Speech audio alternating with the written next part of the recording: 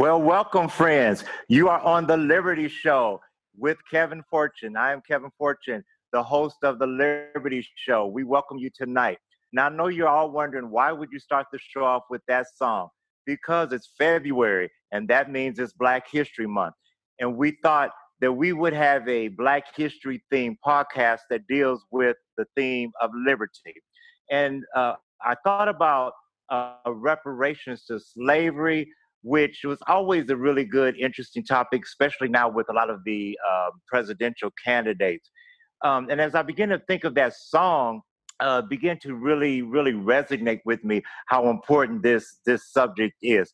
But first, I want to thank you guys for tuning in. And I want to remind everyone to watch us on our YouTube channel.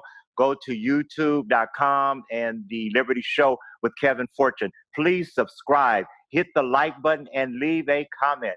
Also, share it with your friends. Invite them to subscribe. We need subscribers, we need likes, and we would love to hear your comments. Also, you can follow us on Instagram. You can also like us on Facebook. Now, if you want to be an advertiser, or if you need to get in contact with us for any reason, you can go to info@thelibertyshow.us. That's info@thelibertyshow.us.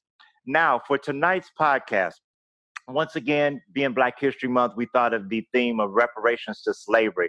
But as I began to do research and investigate this subject, I began to realize it's more than just reparations for just slavery. So I changed the title to Reparations for Slavery and Beyond. Because even after slavery ended, there was so much injustice, so much thievery, so much exploitation, so much violation of people's property rights and rights that we also need to, that people need to be held accountable for. So we're going to talk about some of these things tonight. But I want to come from the point of liberty. One of the main principles of liberty is that there's no free lunch. So how can you work people for free? How can you take their land and don't pay them for it? How can you have sex with your slave women for free? Any married men out there? You know that sex is not free, but that's a whole nother show. But anyway, how can you take people's kids? How can you take people's products? How can you take people's businesses, like in Greenwood in 1921, just burn down people's business, loot people's business, and don't compensate them for it? Also, another big principle of liberty is the non-aggression principle, the principle that you can't use force. So you can't force people to do labor. You can't force someone, your slave, to marry you. You can't force someone to do things you don't want them to do. Also, you don't violate people's property rights. So how can you violate people's bodies by beating them, torturing them, raping them, molesting them, selling them? How can you do these things in the name of liberty? Also, another principle of liberty is limited government. Yet, after slavery, the Jim Crow laws and a lot of the injustice, the redlining, the keeping people of color out of education and better jobs, it was all sanctioned by the government. So all of these things violate everything that we stand for in this so-called land of liberty. So we want to talk about some of these things tonight. But of course, we want to go to you, the citizens of our country, the public, and we want to hear what you have to say. And like we do on the Liberty Show, we go beneath the surface and we talk about what other people do not want to talk about and say what other people don't say. So let's get started. Let's get started with my main man, DK, not the murderer DK, but Damon Kennedy from Stockbridge, Georgia. Damon, you're on the Liberty Show. Hey, how you doing? How you doing, Kev? Good evening. Hey, so I want to kind of, start, that lead off and kind of talk about reparations. And I think that from a Black perspective, it looks like it's kind of a common sense type situation. But in America, we have a melting pot of people, of cultures, people that came from different countries. And I think there's a lot of times a misconception in that Black people here, if we talk about reparations, some people's eyes glaze over and say, oh, here we go again. But it's a situation where it's really not that complicated and it shouldn't be that contentious of an issue when you look at it from the perspective of, and I think we addressed this kind of on the last podcast, when you are freed from slavery, free to do what? If nothing is given to you if your labor was being extracted from you for free and you were doing it for free, all of a sudden you're free, but with no compensation or no restitution from what you just came from, what can you really do with that? And so I kind of wanted that lead off from the perspective of some people today would say, well, why are you just not bringing it up? And it's not just now being brought up. Okay. Immediately post-slavery in 1865, there was what's called the gag rule of 1865, which basically said that anybody in the House of Representatives or Congress could not discuss reparations for slavery. So when we look at it from that perspective, if reparations had been done immediately post-slavery, we're not having this podcast right now. We're not having some of the contentious debates that we have in America today, because it would have been handled at that point, and then anything moving forward would have been square. But it was never fully acknowledged the fact that restitution does need to be paid for slavery, and therein lies the problem. So if we start from the beginning and move forward, again, like I said, once you had the gag rule of 1865, then you had once you had Jim Crow, you've got to understand that there was no point in time during Jim Crow segregation when black folks felt empowered to bring up the issue of reparations, because there was nothing for a black person to be lynched, beaten, just for even, having the audacity to speak to a white person. So we got to understand the context of history. You cannot go back in history and say, well, black folks felt empowered during Jim Crow segregation to bring up the idea of reparations. So just now, fast forward till now, society has changed a lot in to where we have social media, we have the ability for information to go just at warp speed, and people can actually see for themselves a lot of the injustices that were done throughout history that were never really rectified. So when we look at it, again, it's really a yes or no question, is should reparations be looked at? And the answer is, once slavery was done, was restitution paid to the slaves? The answer is no. So if we look at that from that simple perspective, it needs to be paid. It's a debt owed.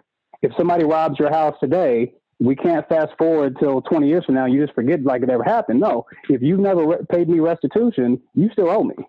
But Damon, couldn't we just say I'm sorry and isn't that enough? Well, no, because here's the thing. So when we look at reparations, it is not independent of black people. America has paid restitution, has paid reparations before. It has paid reparations to Native Americans in various forms. It has paid reparations to Japanese Americans for the internment camps during World War II, which at that time it was about $20,000 per Japanese American, and the government gave an apology. Now, from the perspective of black people, what the government feels they can do is just merely apologize to black people, and that be enough. It's got to be both.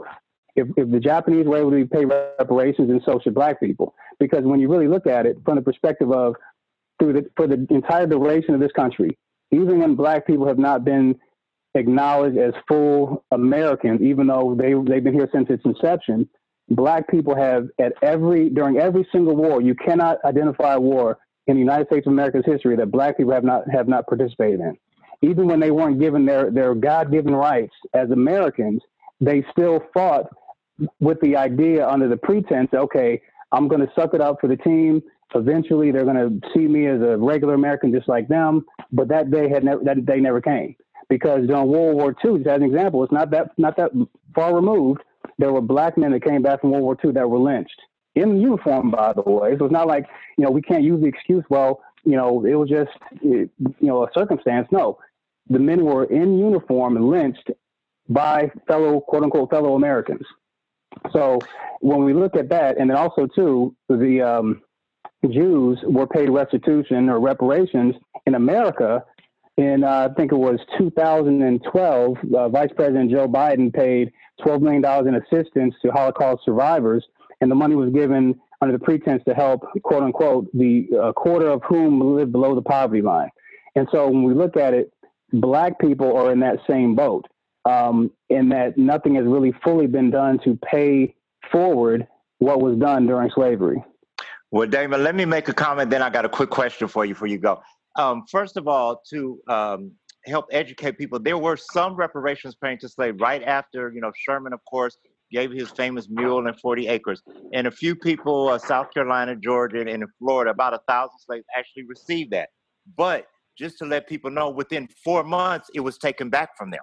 it was stolen. Their mule was taken. Their land was taken. And it's just really funny, which sounds so much like America and our government. They'll give you something, then take it back. But my question for you, Damon, I know you've done some research. Help some of our listeners to know that slaves were not paid restitution, but some of the slave owners, like in D.C., were. Can you comment on that? Well, yeah, that's pretty much it. There's nothing more really needs to be said. After slavery was done, the slave owners were paid restitution for based on what their quote unquote income was going to be that they lost because of slavery. So one cannot say that you cannot pay the descendants of the slaves when the slave owners were paid. Now, another thing that needs to be taken into account is when we talk about the how and the why would reparations be paid. We've then got to look back and say, well, if reparations were not to be paid, then the companies that existed at the time that received income from slavery, well, what are we doing with that? Because you can't have ill-gotten gains and you get to keep those ill-gotten gains. If I commit a crime you can't just say that I get to live off the money that I basically stole, because then what's the punishment for that? So when we look at it, there are a number of companies, and if you look at it, basically any company, a bank or a life insurance company that exists today that says they existed 120 plus, 150 plus years ago, you can pretty much assume they got a lot of their money from slavery. So they were able to exist at a time and also come through the Great Depression, all that good stuff, on the backs of revenue they made from slavery. So you've got that, plus you've got a lot of the families that may have owned slaves, and so the ill-gotten gains from slavery, they were able to pass along that money from generation to generation. And so again, if reparations aren't going to get paid, then something's got to get done with that money that was ill-gotten gains, basically. And that's always the thing that people want to kind of, they want to kind of muddy the waters. If restitution is not going to get paid to the slaves, then what about the generational wealth that was created because of slavery? And that's just not right. And so another thing is when we talk about what is the number for reparations, Dr. Claude Anderson, I would highly recommend a book to everybody. It's a great book. It basically has in-depth, it's a historian. His name is Dr. Claude Anderson. The book is called Black Labor, White Wealth. And it has all sorts of information from slavery on forward, with the documentation of a lot of the codified laws in place that were used to keep Black Americans from gaining traction into the American way of life. So when we look at it, the slavery number, to kind of go back to it, was $15 to $20 trillion is what he was saying would be the number, based upon cost of living increases, inflation, all that good stuff. Now, to kind of keep it in context, the total U.S. GDP is 21.439 million. So basically, the entirety of the United States economy would be that. But when you think about it, it makes sense, because if not for slavery, the United States would not have been able to build from the agricultural, from the manufacturing, everything kind of basically was started because of slavery. So we've got to understand that the number is big, because you fast forward, we're the greatest, the most powerful, richest country on the face of the earth because of the fact you had to pay nobody any money. If I've got a business I start today, I don't have to pay anybody, I can be a trillionaire, I always tell people free markets did not mean free labor. And I think that sometimes we think of that. But thank you so much, Damon. We're going to move on. We don't want to seem like we're biased or whatever. So I have another great friend of mine, Mr. Jay Strickland. And he says he's white. I don't know. I question that. But anyway, his skin looks a little lighter than mine. But anyway, Jay, let's hear what you have to say as a white American citizen. What do you think of paying reparations for slavery or beyond? Well, good evening, and thanks for having me on, Kevin. I first want to say that it's always an honor and pleasure to have a good conversation with my friends here. As if you've listened to Damon there, he's a well-informed, well-educated person, and I respectfully want to debate with him a little bit around the concepts, right? So I think, I support the spirit of reparations, right? The question is the mechanics. right? So there's no doubt that if, somebody participated in the system of slavery, they bear guilt, right? But the question we have to ask ourselves is, do we hold any sons responsible for the sins of their fathers, right? But what if the sons are still So getting fruit and benefits from the sins of their fathers? that's a good Because question. like Damon brought out And a so, good point. There are companies, I majored in finance. There are companies that are now stockbrokers or commodities brokers that, sell gold and platinum and steel, but they started off selling cotton and black bodies. And that's how they made their billions. And right. a lot of families now that invest in the stock market, they made their money to invest through this. One thing I found that I thought was so fascinating, even Georgetown University, they actually had, went broke. So in order to keep the school open, they actually sold so many slaves that they owned just to keep the school open. And I was like, are you serious? So, there are lots of links. And so I do understand what you said, like, should I hold Jay responsible for something his great grandfather did? But if Jay is still getting the benefits, and that is one thing when you go past slavery, even with the Jim Crow, when you deny blacks work or education and all of these type of things, that some of it still happening today. So does that make sense, Jay? It goes. It does. So, I definitely agree with that concept. And that's where I think no matter what we do, we have to figure out how the mechanics of it, right? Okay.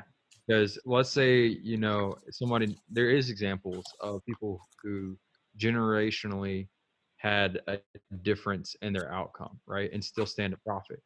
But, there's a growing divide in this country, right? There's a growing divide between people who are well off and people who are lower income. And that's only going to continue to grow as we move into the future with automation. And it's no longer an industrialized country, right?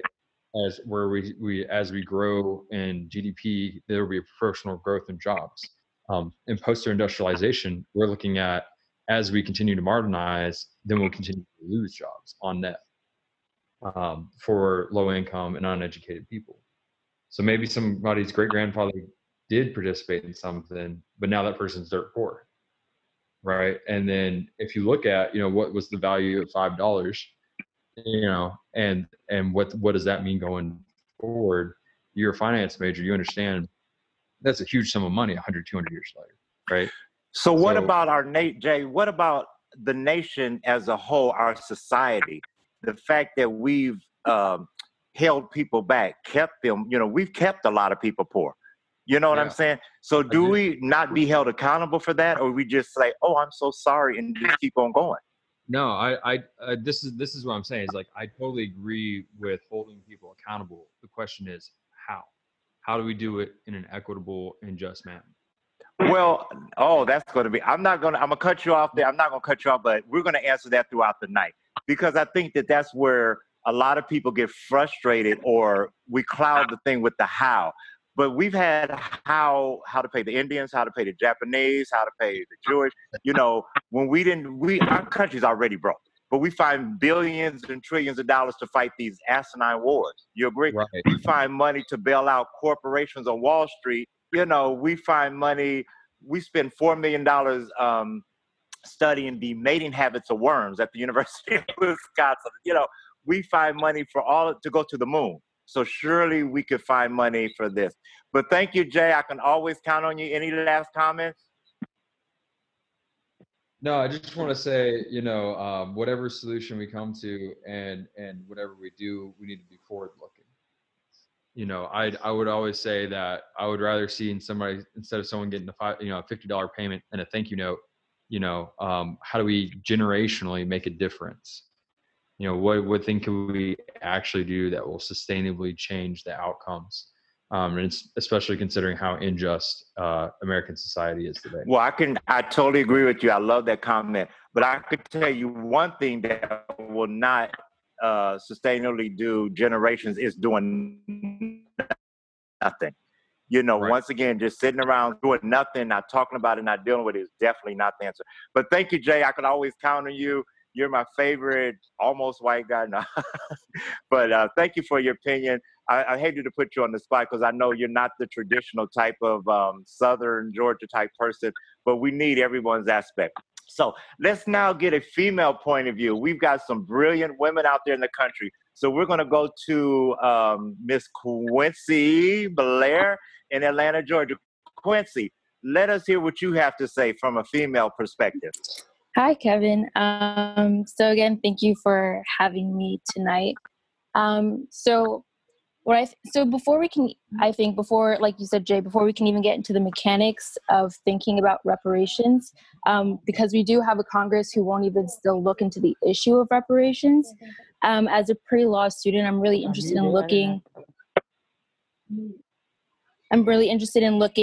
at the case for reparations from a legal and historical standpoint. And so it's interesting. So first of all, I think we must first acknowledge that the first Black Supreme Court justice wasn't appointed to the court until 1967, which means that for nearly 200 years or so, give or take, from the conception of our Constitution, we've had an all-white Supreme Court rule on decisions that have had a direct and obviously sometimes detrimental effect on non-white citizens. And so it's not even until this point that we even start seeing dissenting opinions made by obviously Chief Justice Marshall that attempts to argue for the remedying of past wrongs made against African Americans.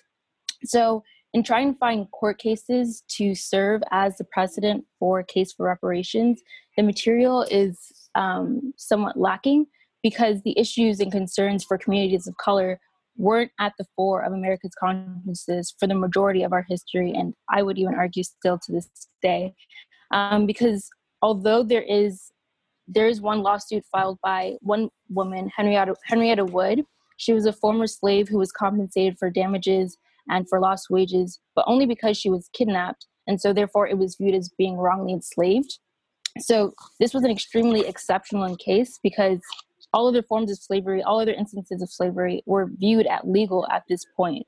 So it's not until much, much later in our history that people can even truly use the courts to file against slavery. And what we find in these court cases that, again, are made much, much later for reparations is this idea that people today are no longer directly affected by the consequences of slavery. But there's a really interesting article by Ta-Nehisi Coates called The Case for Reparations. And he actually ties the loss of wages during slavery to the lynchings of Reconstruction, to the educational limitations of Jim Crow, to the wealth inequality, like Damon was saying earlier, that we're seeing today. And so while those people living today may not have necessarily been directly affected by slavery, there are communities of color who are still disproportionately affected by it. And everything, like you said in your title, reparations and beyond, from healthcare to housing to education to the prison system today. And so I guess the overall point that I'm trying to make is that although in the context of our history, we have been denied from being able to adequately use the courts to make a case for reparations and to seek restitution,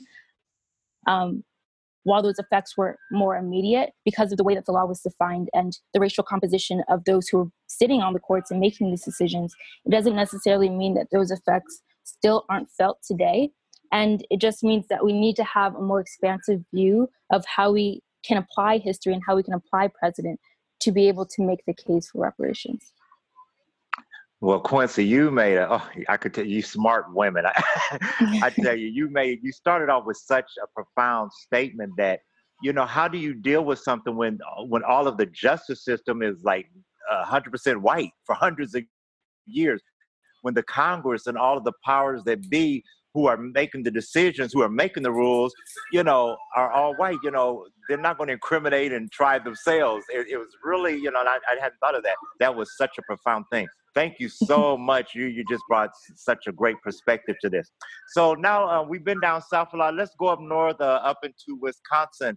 We want to get another point of view. There's another almost white guy named Jared. Jared, let's hear what you got to say about reparations in Madison, Wisconsin. Hi, Kevin. Thanks for having me on here again. I think this is definitely a important and delicate topic. And so I'm glad we're having this conversation to work out some of the details and get a lot of different perspectives. I've really appreciated all the input people have given so far. I think it's been really well informed and bringing in a lot of different features to this very complicated historical issue. I do, however, have some similar concerns to Jay about certain pragmatic aspects of reparations. I mean, even when we're having discussions about something like white privilege, which is a more baseline, simpler concept to navigate than this entire history of reparations, that's still a very divisive issue with people. And so I can very well see if we instituted a large reparations program through the government, all these poor white people who don't have experience with knowing all this history and being able to really empathize, being really frustrated seeing their Black neighbors get lifted out of some of these really unfortunate circumstances of poverty because of this program, and feeling like they've been left with nothing. And in the day and age where we're having more and more polarizing conversations about race, I worry that could contribute to greater polarization at times. So, I mean, of course, that's not a insurmountable issue, but I think that's one of those aspects where we need to tread carefully and really make sure we're putting in the proper sociological work to make sure that this isn't something that just becomes another issue that people are more and more divided over. Or something to fight over. Yeah. Okay. But let me, I enjoy your comment. You guys are all so smart. I'm just like, oh my goodness, I can talk to intelligent people. But you made one comment that I wanted to challenge you, and I love challenging you, Jared. You said it's complicated, but is it really that complicated, or do we make it complicated? And I do challenge that because some things aren't as complicated as we make them. Anything that and I think historically in our nation, anything we don't really want to deal with, we make complicated. Right. Something we don't agree with or we don't want to face up to, we think it's really complicated. It wasn't that complicated to lynch people, to, work people for free. It wasn't that complicated to take people's land and not, it really wasn't that complicated, but it's complicated to admit it and to deal with it. And that just, I just challenge that, for something for us to process. But per your second thing, I really think that was very fascinating because that's something I've studied, social economics, and how a lot of white people do view. They are very, very intimidated by Blacks, jealous of them or whatever. So that would be an issue. But I think it's one issue that's already there. They already, a lot of poor whites, which is something I didn't learn till I went and took a history class, that most of the racism in our country is from poor whites and the lower class whites, because, and the uneducated whites, what we call some, maybe not to stereotype, but some of the backwoods whites type people, they already are so, you mentioned any kind of welfare program or any kind of social program, to bless people, and they just get so offended. But once again, I want to make sure that we know we're not just talking about welfare. We're talking about paying people what they deserve. How would you, white, Black, polka dot, green, or paisley, like to go to work and not get paid? How would you like for somebody just to take your kids and sell them down the street? And this is something that we just get a little distracted on. How would you like somebody to come and just take your business and burn it to the ground, and they don't pay you any kind of insurance, reparations or, restitution for it, or rob you of your land or your gold, and nothing's done. So I just want to, those are really great topics that you came up with. But once again, what I was thinking of is that this topic, as I'm saying, is more about economics, is about the liberty principles, not just about race. But in reality, we cannot deny that it did have something to do with race, that these were Black people and people of color. And it wasn't just during slavery, even afterwards, to make sure that these people were kept down and oppressed. So let's go to another friend of mine who is an expert on that race issue and has got a lot to say about it, Mr. Tevin. Tevi, you're on the Liberty Show. What do you have to say, Kevin. friend? So, I mean, the callers, all of you all made excellent points. I mean, I am amazed at all the information that you all brought up in this conversation. I will add one thing is, as we talk about reparations and restitution for slavery and all the damage, physical damage that was brought about through that whole process, we also have to think about not just the physical scars, but also the psychological scars. Say that again, brother. Psychological scars that were inflicted on African Americans. I'm just finishing up a book called Sexuality and Slavery: Reclaiming Intimate Histories in the Americas. And it's a book that was written, and it has different essays by different scholars and professors detailing the intimate and personal stories of slaves during the antebellum period and what they initially had to deal with within that period and survive. So, with the talk of, financial restitution, it is great, but we also need to also consider the psychological effects of what transpired over these people and how that was perpetuated after that particular period, and some of the pathologies that were created by lack of resources and deprivation of a lot of things that we needed within the Black community to grow and thrive, but were somewhat taken at our advantage and at our expense.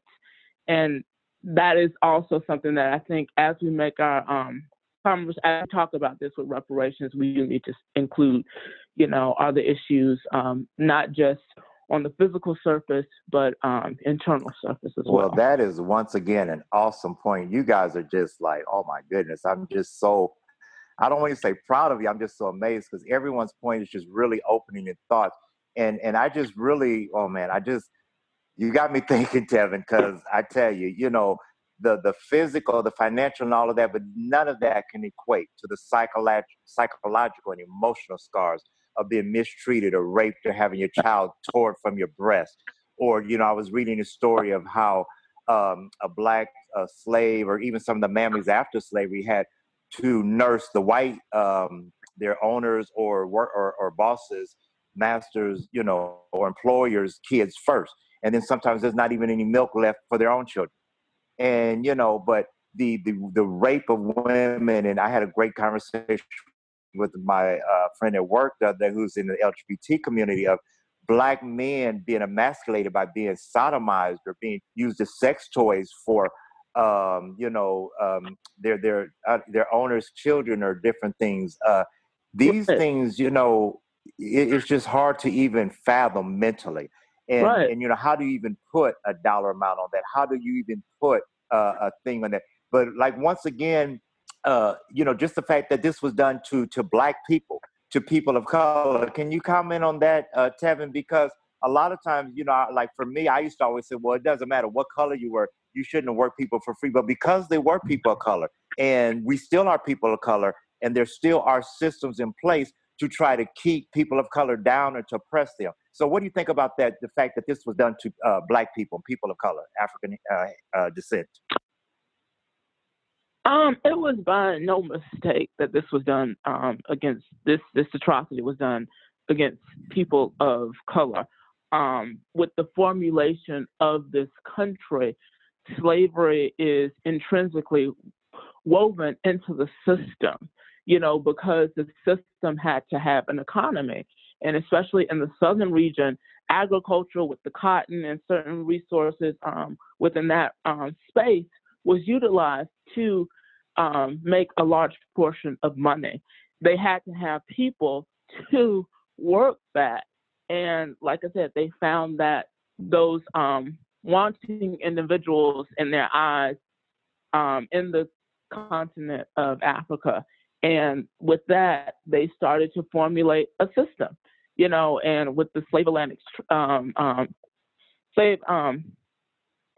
slave trade and the African diaspora, they took these people from certain countries off the continent of Africa, bringing them to the New World, and really basically subjecting them to the most horrendous torture, and forcing them into forced labor without giving them any form of restitution. And after that, you know, we have, of course, with a civil war that breaks out in 1865, the Emancipation Proclamation. But after that, once that proclamation, quote unquote, was made, you know, slaves are free. And as Damien pointed out, but free to what?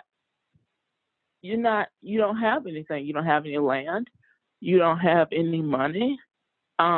You have this newfound freedom. And then on top of that, you're just coming out of a period where you've been brutalized, you've been tormented, you've seen horrendous scenes of just a whole lot of pain and misery. So what do you do with that? You know, yes, you have freedom, but again, freedom to do what? And it's really, the aspect of it is really bleak, because the slaves had that freedom, but they didn't have what they needed to actually build a life for themselves that could be potentially wholesome and something to really pass along to their children and their children's children and generations yet unborn. So, and let me comment on the piggyback. You know, you said a lot of them didn't have, but you know, there were actually a lot of free blacks and a lot of what we would call, I would say, in a generic word sense of wealthy blacks, but there were blacks that owned land, that owned plantations. There were blacks, but it was all taken from them. It was stolen from them, and we don't want to talk about. There were blacksmiths that had businesses, but it was stolen from them. Their equipment, their machinery, their land, their gold. There were blacks that had money in banks. It was all taken from them. They went to the bank and said, "Your account's closed. You know, we just took your money." And a lot of these things we don't. No, you go ahead. Yeah. No, I just want to say that because there were, you know, even, you know, the ones who had property and wealth, it was just stolen from them and without any kind of compensation, you know. And if I go out and rob a person today, especially a white person, they're going to hold me accountable. Not only are they going to put me in jail, but there's going to be some restitution. So we've got people that we have documented have robbed, like I love Damon and I working on the thing with Tulsa and Greenwood, 1921, where they burned 32 blocks of black businesses, just looted them first, and then burned them to the ground, destroyed them, took people's land, you know, and just nothing said, nothing's done. And like Quincy even mentioned, you know, they've just got the city council of Tulsa after 99 years to even talk about it. They wouldn't even talk about it. Right. Yeah. And I mean, we also saw this incident as well, this rioting massacre a few years after that in 1923 in Florida, Rosewood, initiated by of course, a rumored experience between a black man and a white woman, to where the riots, they started to go through the black community, killing multiple people, destroying property. And the descendants of those individuals after that, again, they didn't receive anything. Right. You know, so we see this even through the exhibit that we had at the National Center for Civil and Human Rights, the Red Summer of 1919, where we're dealing with the rioting after the First World War, when African Americans who just were fighting in a war for this country, the United States, are now being attacked in different cities across the state, you know, because they're returning home, and there is this paranoia the fact that, you know, African Americans will be somewhat getting out of their place because they've had new experiences in certain countries like France, where issues like segregation was not prominent, and then you're coming back to the United States after fighting, you know, for freedom and democracy, and returning back and having to go through a back door. Well, Tevin, once again, great points. And just one thing I want to piggyback and we're going to move on. And that you mentioned like the murders. And, you know, I think about it, but how do you even put a price on life? So many fathers were killed. So many mothers were killed. So many people's kids were just killed. And, you know, it's easy to worry about the mechanics and and I'm not down in Jay. I'm just saying, because I too have, you know, questioned how are you going to do this? But we figure out how to do everything else. And, you know, if we can figure out how to go to the moon, we can figure out how to change people's genders. We've got all kind of things. Surely we can figure that out. And what I do want to say is, you know, let's not forget, you know, yes, this is our history, but this is still transpiring even today. So, you know, the fight, this saga still continues on today. You know, we are somewhat living in history, and we're making history as we go from day to day. Well, I agree. Thank you so much. We're going to move on to another one of my main man. This my main researcher. And I just want to add once again, guys, thank you for watching the Liberty Show on YouTube. And go to YouTube, hit the subscribe button, hit the like button, and leave a comment. Share it with your friends. Also, like us on Facebook and follow us on Instagram. If you want to contact us, you can email us at info@thelibertyshow.us. But also, thinking of Tim was like, you know, he's cool. He works, but not for free. He works for Long Island iced teas. Well, I have to pay for those iced teas. Though the show, realistically, we do need support. So you can be a patron of The Liberty Show. Go to patreon.com/The Liberty Show. It's only $1.25 per week, which is only $5 a month. We need some support so that we can get camera equipment so you can see us, so that we can come to your city, and that we can also help put this liberty that we're talking about into action. So go to www.patreon.com/The Liberty Show and help us promote liberty. Now let's go to Mr. Tim Smith. Go ahead, Tim. You're on The Liberty Show. Thank you. Hey, shout out to my buddies. We got Jay Strickland on the phone. Hello, Jay. And of course, we have I don't even know how to describe Damon. He is an individual with such a great mind. Shout out to Damon. Quincy, it's great to hear your voice. I truly appreciate what you said earlier. Very eloquent. Thank you so much. So, listen to the callers. It was really, really interesting. I just want to make a quick point, if I may. So my dad is Shinnecock, born and raised on a reservation. My paternal side of the family, of course, is Shinnecock. This is a Native American tribe in the state of New York. I think they would take issue with this idea that restitution has been made, and I get where folks are coming from, that the Native Americans received restitution. I don't agree with that.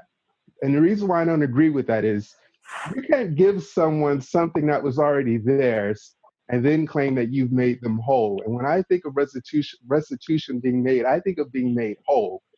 If you break into my house and you knock down my door and you steal my television, if you come back to me and you say, listen, I feel bad for that. Here's a 13-inch television, and here's this utility door that I got from down the street. That's not making me whole.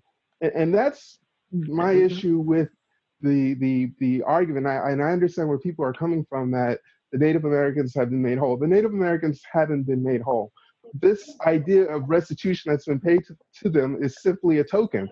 And this is the same thing that when we get into Black Americans here in this country, and you talk about restitution being made, reparations being made to us, the politicians love. And if you look at the Democrats only one, and I think it was Cory Booker, but the rest of them, when they talk about reparations being made to Black folks, what is it that they consider reparations? They consider reparations to be welfare. Welfare is not reparations. If you do a person an individual harm, you need to make that person whole. When we look at slavery, and people, I have a saying, slavery never ended, only the scenery has changed. I'm of the opinion that slavery hasn't ended. The only thing that's ended is that now we're on a different part of the plantation, but it's a plantation nonetheless. And if we look at the history of slavery, so let's look at slavery as a whole. Folks needed other folks to supply them labor. And if you're a business owner or study business, you know labor is it's the greatest expense that any business is going to have to bear. These folks said, hey, we need some labor for these crops. We want to grow some cotton, we want to grow corn, we want to grow soybeans, what have you. Where are we going to get this labor from? So they went and got slaves to work their fields, their plantations. After slavery, quote unquote, ended, they still needed labor. So they said, listen, we need this labor. Now we've got all these Black folks who used to work for us for free. They're looking at us like, hey, we need to give them a paycheck. Why should we give them a paycheck? Why don't we just re-envision this system of slavery? So then they created what were called Black codes, also known as Black laws, 1865. I want to read an excerpt on Black laws because whoever wrote this did an excellent job writing it. It states, the Black codes enacted immediately after the American Civil War, though varying from state to state, were all intended to secure a steady supply of cheap labor, and all continued to assume the inferiority of the freed slaves. There were vagrancy laws that declared a Black person to be a vagrant if unemployed and without permanent residence. So now, you've kicked these people to the curb, so to speak, because you've ended slavery. You have not made them whole. They've worked for you for free. You violated them, both their bodies, their psyches. You basically destroyed these people. And now you want them to come back and work for you because you need cheap labor. So you create, and when I say you, we're going to be honest about this thing, white folks created these laws so that they could get back that free labor. So now they've created these asinine laws. Well, if you're unemployed, well, of course I'm unemployed. I was working as a slave. What the hell am I supposed to do? So it's absurd. It's absurd. But that's the way the law works. We have absurd laws because we need free labor. Don't want to jump the gun on this. So they create these stupid, silly, asinine laws. And here's the verbiage of one. This is one from Mississippi. Be it further enacted that all freed men, freed Negroes, and mulattoes in this state over the age of 18 years old, found on the second Monday in January 1866 or thereafter with no lawful employment or business. How the hell are they supposed to have a business? Because one, you just stole all of the capital that they had, which was their physical labor. And if you've enacted laws that Jimmy, who used to be a slave, can no longer plow fields for a fee, how is he going to have a business? So let's continue. Or found unlawfully assembling themselves together either in the day or nighttime, and all white persons so assembling with freedmen, freed Negroes, or mulattoes, or usually associating with freedmen, freed Negroes, or mulattoes on terms of equality, or living in adultery, or fornication with a freed woman, freed Negro, or mulatto shall be deemed vagrants, and of conviction, therefore, shall be fined in the sum of not exceeding, in the case of freedom, of freedmen, free Negro or mulatto. So now these laws are enacted. These laws are enacted because they want free labor. So now these Black folks, if they're just hanging out, can now be rounded up. And remember, this isn't anything new. This was happening when slavery was the thing. When slaves escaped, what did they have? They had slave catchers. And these folks would go out for a fee and round up these slaves. So now you have slave catchers in the form of government agents, also known as the police.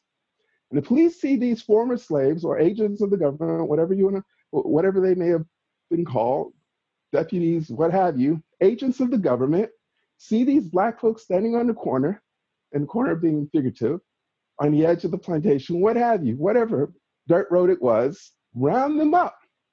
And now they put them in jail, and get this, the 13th Amendment, which everyone loves to fall over themselves about, that supposedly freed the slaves, actually, it didn't actually free folks. So what the 13th Amendment did, let's take a look at the 13th Amendment, because it's freaking incredible. The 13th Amendment, let me pull it up. Neither slavery nor involuntary servitude, except as a punishment for crime whereof the party shall not have been duly convicted, shall exist within the United States. So as long as a court of white folks, because remember, they need the court systems in order to get this free labor. So they're going to stack the court against you, the jury against you. So now you got the government saying, if we convict you, you can now work for free because the 13th Amendment allows it. So these laws, the Black codes are enacted so that they get free labor. Now, today, folks aren't being caught and sent to plantations. Now, that's actually not true. If we look at the criminal justice today, in 2020, if you get arrested, and this is the interesting thing, and I'm familiar with Georgia the most. So if you get arrested in Georgia, or let's say it's a violation, right? Whatever, you get arrested. Pick an offense that you get arrested for in Georgia. You get arrested in Georgia, state penalty assessment. Here's the thing. Sorry. So you get arrested here in Georgia. Georgia has a system that's really interesting, and it's not just Georgia. It's all. I shouldn't say all states, but many states have a system in place that when you get arrested, and I want to go back to another point, but I don't want to take up too much time. But here we go. When you get arrested here in the state of Georgia, you got to pay these fees. Now remember, when slavery was enacted, you had free labor. Then you had the Black codes. You get more free labor. And then when you have folks in prison, you get free labor again because the municipalities in the state of Georgia are broke. So here's the thing. In the state of Georgia, we have these work camps, right? These are worker programs where when you get arrested, you get an option. You can stay in prison or you can go out and work. Now, the motivation for you to go out and work, and this has been brought to light by the National Incarceration Association and other organizations also. When you get arrested, they are in prison, they give you this option. You can stay here in prison, but if you stay in prison and you don't go out and work, the warden's going to look down upon you. But the municipalities, going back to this the earlier point, the municipalities are looking at this and saying, well, wait a minute. If you got all of these folks in prison, they could be cleaning up our streets. They could be cleaning up our buildings. So the government said, you got a point. We can cut down the cost of what it would cost to go into the free market and get these people to work, and they'll work basically for free. And that's how the prison system works here in Georgia. And you might have seen them in their jumpsuits working on cleaning up the roads. So in the state of Georgia, a municipality only has to pay, get this, $39,000. And for $39,000, you get 10 workers. And the contract, the verbiage of the contract is so incredible that it states, and I'm paraphrasing, that if it's cold, no matter if it's freezing, it doesn't make a difference. We're going to do our best to make sure that these folks, these incarcerated individuals, are out there working for you. So has slavery ended? Hell no, it hasn't ended. The only thing that's changed is that people in power have decided how to flip the system in a way that now it's lipstick on a pig. So instead of just rounding up folks from a continent, we already got enough folks here in this country, Black folks, and let's be honest, these policies enact mostly Black folks, brown folks also, but mostly Black men. You're getting their labor for free. And if we go back to the Black codes, there was another, I think it was called the Apprentice Clause. And what it allowed for was that children, so these folks have kids that you've now scooped them up, and you're like, well, now what about the little kids that could be working? So they created these apprentice laws that allowed them to scoop up the children of the former slaves so that they could get them in the fields working also, because even though child labor was illegal for the most part, the workaround to that were these apprentice clauses that said, hey, we can work children and call it an apprentice. Fast forward to today. How do they get children? So they get children in the school to prison pipeline. Statistically, if we look at the numbers for the school to prison pipeline, we look at Black children, you get the harshest penalties for the same things that white kids do. And it's not just me making this up. The government, the Justice Department, came out with the numbers themselves and said that we found that when a Black student does whatever, XYZ, his punishment is harsher than the white kid. So that's why I don't believe and I don't consider slavery as ended, because I'm looking at this saying the only thing that's changed is how we enslave folks. We create these policies for free labor, and we're still doing it to this day. Now y'all see why I pay him so well. Joke, he gets paid in Long Island iced tea. Thank you, Tim. That was a really good chronological analysis of slavery and today. And that's something that one reason that I changed it from reparations to slavery, but slavery and beyond. Because even after slavery, they still began to work people for free and exploit them. And even to today, we are still seeing a lot of this enslavement, this exploitation, like you said, of people of color and of the poor, things like that. So we're running out of time, but any final comments, any rebuttals? I got a simple way that we can work out this reparations thing, right? Treat it as we did the 9/11 fund. We had a paymaster, and we find out all those folks that were affected, their families, the descendants, and we pay them. It's that simple. I don't see where this is. I don't care about whether my neighbor gets upset that I'm being paid for what was wrong to my ancestors. That has nothing to do with me.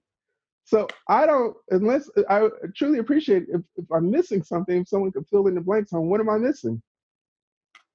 Any comments? Yeah. Hey, this is Jay. Okay. Hey, can you hear me? Yes. Okay, great. Hey, Tim, how are you doing? I am doing swell. How are you, Jay? I'm doing good. I missed you, man. Me too, man. We got to hang out. Yeah. So, so my question is basically like, will a one-time payment affect the generational disparity? Whereas like with the 9/11 payments, you're talking something that's pretty straightforward, right? Like there was a loss of life and limb, and at that point you can almost set up like it's a tragedy, but that's a pretty common pay table from an annuity, right? And I think like what you're talking about earlier is absolutely true. You know, slavery didn't die; it transformed and evolved. And the war on drugs was absolutely the new Jim Crow, and we've seen it push forward to injustice today.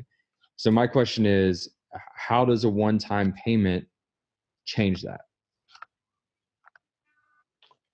Change Jim Crow? No, change the injustice we have today. Okay, so I'm not really interested in changing the injustice we have today, right? So I think we conflate a lot of issues when we talk about reparations. I don't really care about the injustices of today, right? What I'm looking at is after slavery, my family should have received 40 acres and a mule. Okay. And this is something that I believe Spike Lee also, I'm stealing this from Spike Lee, if I recall correctly. 40 acres and a mule. We didn't receive 40 acres and a mule. I want the equivalent of 40 acres and a mule today. You could keep the mule. So give me 40 acres of a national park or a state park. I don't care. Just give me 40 acres. Okay. So Folks who were redlined, right? So right. my family was redlined in the 80s. And this is the thing, everyone, when they think about redlining, they think of, oh my gosh, this happened in the 40s and the 30s and the 20s and the 50s. And folks should, that doesn't happen today. It's actually not true. Redlining was going strong even in the housing boom. Wells Fargo was caught redlining. They called their loans to Black folks ghetto loans, and they called the applicants for these loans mud people. So redlining never ended. Those people were faulted. They were wrong. So I'm looking at reparations for my family's 40 acres. Y'all need to break me off. And those individuals that were redlined, if they can show evidence that they were redlined, even where my grandparents live today. My grandparents live in an area of Miami. If anyone's familiar with Miami, they know that in the, I think the 50s, there used to be a wall that literally a wall that separated the Black section from the white section. My grandparents bought their home in the late 70s. They could have afforded to purchase their home in the white area. Their realtor did not take them to the white area, Miami Shores, because Miami Shores did not want Blacks living in that area. This is well documented. And I remember as a kid, Miami Shores literally built a barricade around their neighborhood because they didn't want Blacks to live in the neighborhood. In fact, I think the barricades just went down sometime in the 2000s. So reparations in the form for my 40 acres, my family's 40 acres, and anyone that can prove that they were redlined. These are all institutional acts of racism that were perpetuated and encouraged by our government. The government should be held accountable. If we want to sue an individual corporation, that's fine, but my beef is with the government. Okay. Interesting. That's like a direct, specific and measurable goal, right? Is that we find the descendants of slavery, people who were affected, and we give them 40 acres. It's not that hard because most Black Americans can trace back their lineage up to the Civil War. It's before the Civil War that Blacks have a hard time finding their lineage. So my family, the slave owner's family, still lives down the street from us presently. So there are actually two family reunions. There's a Black family reunion and there's a white family reunion for my mom's side, the maternal side of my family. So it's not that hard. My mom currently lives in a rural area of Florida. Guess what? The slave owners still, and this is the funny thing, right? The Blacks still live literally, physically on the plantation. So if you go to Gaston County, there's the St. Mark's area, right? So St. Mark's is an area of a literal plantation that when slavery ended, the plantation owner said, hey, why don't you guys don't really need to leave, just settle on this back 5 acres of my property. And they called it St. Mark's. So it's not that hard for Black folks, Black Americans to find lineage to or connections to ancestors that were affected by slavery. Okay, so this is interesting to me because like a lot of people who argue about reparations, right? They add in the time value of money, right? The financial term of like this is how much something was worth, at this time. But you're saying just honor the contractual obligation that the United States went into at the time value of money already takes place in that, right? So inflation is already accounted for if it's a straight 40 acres. So I'm not going to get it. Yeah. So 40 acres in rural Georgia, I'm good with that because it would have been rural Georgia anyway. Now, if we want to put a pin on it, you can say, well, this 40 acres might have been downtown Atlanta or Buckhead. So now it would have been worth more. That's getting into the weeds. Right. But no, that's a very specific thing. Right. And then, so how would you open the timeline then? Like what time would you want that 40 acres to be given out? And then would a family have to share it among the descendants? Okay. When you say time frame, what do you mean by that? Like how, I imagine that there is a deadline for like you were using the case example of the 9/11 victims, right? Like there's the victims fund. I imagine that there is an end time frame when people have to submit the documentation necessary.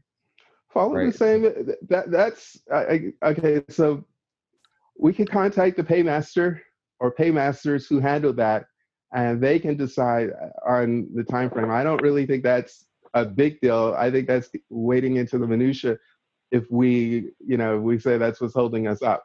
Yeah, We no, could I'm do that. not talking like a tactical level of like, oh, they need 2 weeks to do yada yada yada. I'm saying like, would this be an indefinite thing? Would this be say something like, if you can go back and you can prove, then for Hell as long yeah, it's indefinite because slavery is indefinite. it's indefinite. Okay. Yeah. So yeah, that would be You guys are that would be yeah, no, that wouldn't work, right? To say that we're Right. going to give people 5 years or a year. The institution of slavery has lasted for hundreds and hundreds of years. So to say that we're going to do that, no. And here's another thing, right?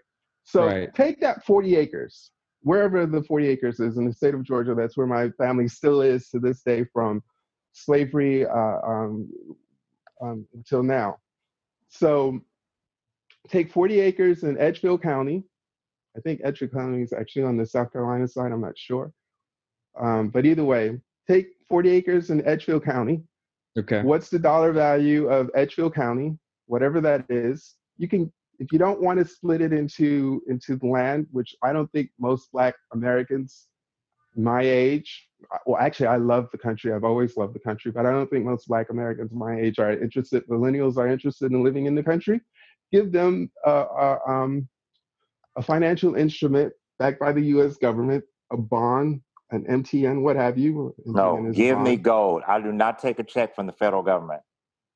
Great. Well, hey, Gold. here's the thing. So, like I said, I would highly recommend, before we end the call, like I said, Black Labor, White Wealth from, by Dr. Claude Anderson. And he has, like I said, he's got a litany of things he can say.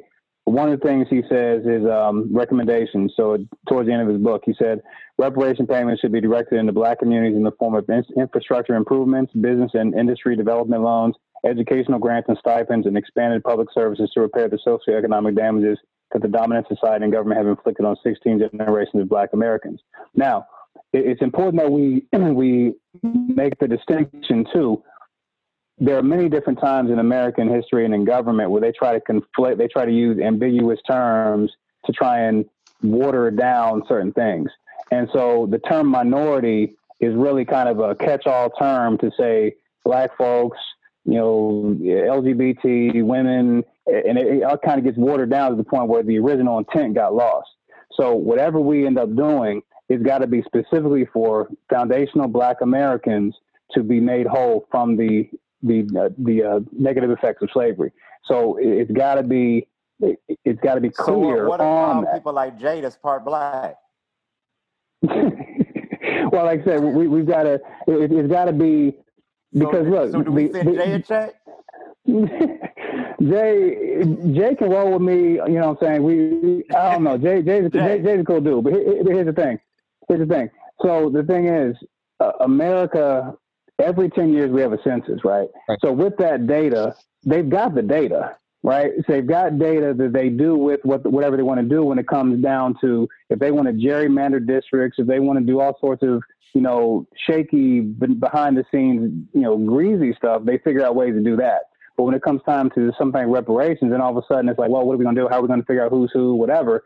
You figure it out. I mean, like I said, there were plenty of ways y'all used to marginalize Black people, so it's your responsibility to figure it out. And so that's ultimately what I'd like to leave on my end with. And we do need the end, but we figure out everything else. That's been a lot tougher situation. Thank you guys so much. Appreciate it. I think it was another good conversation.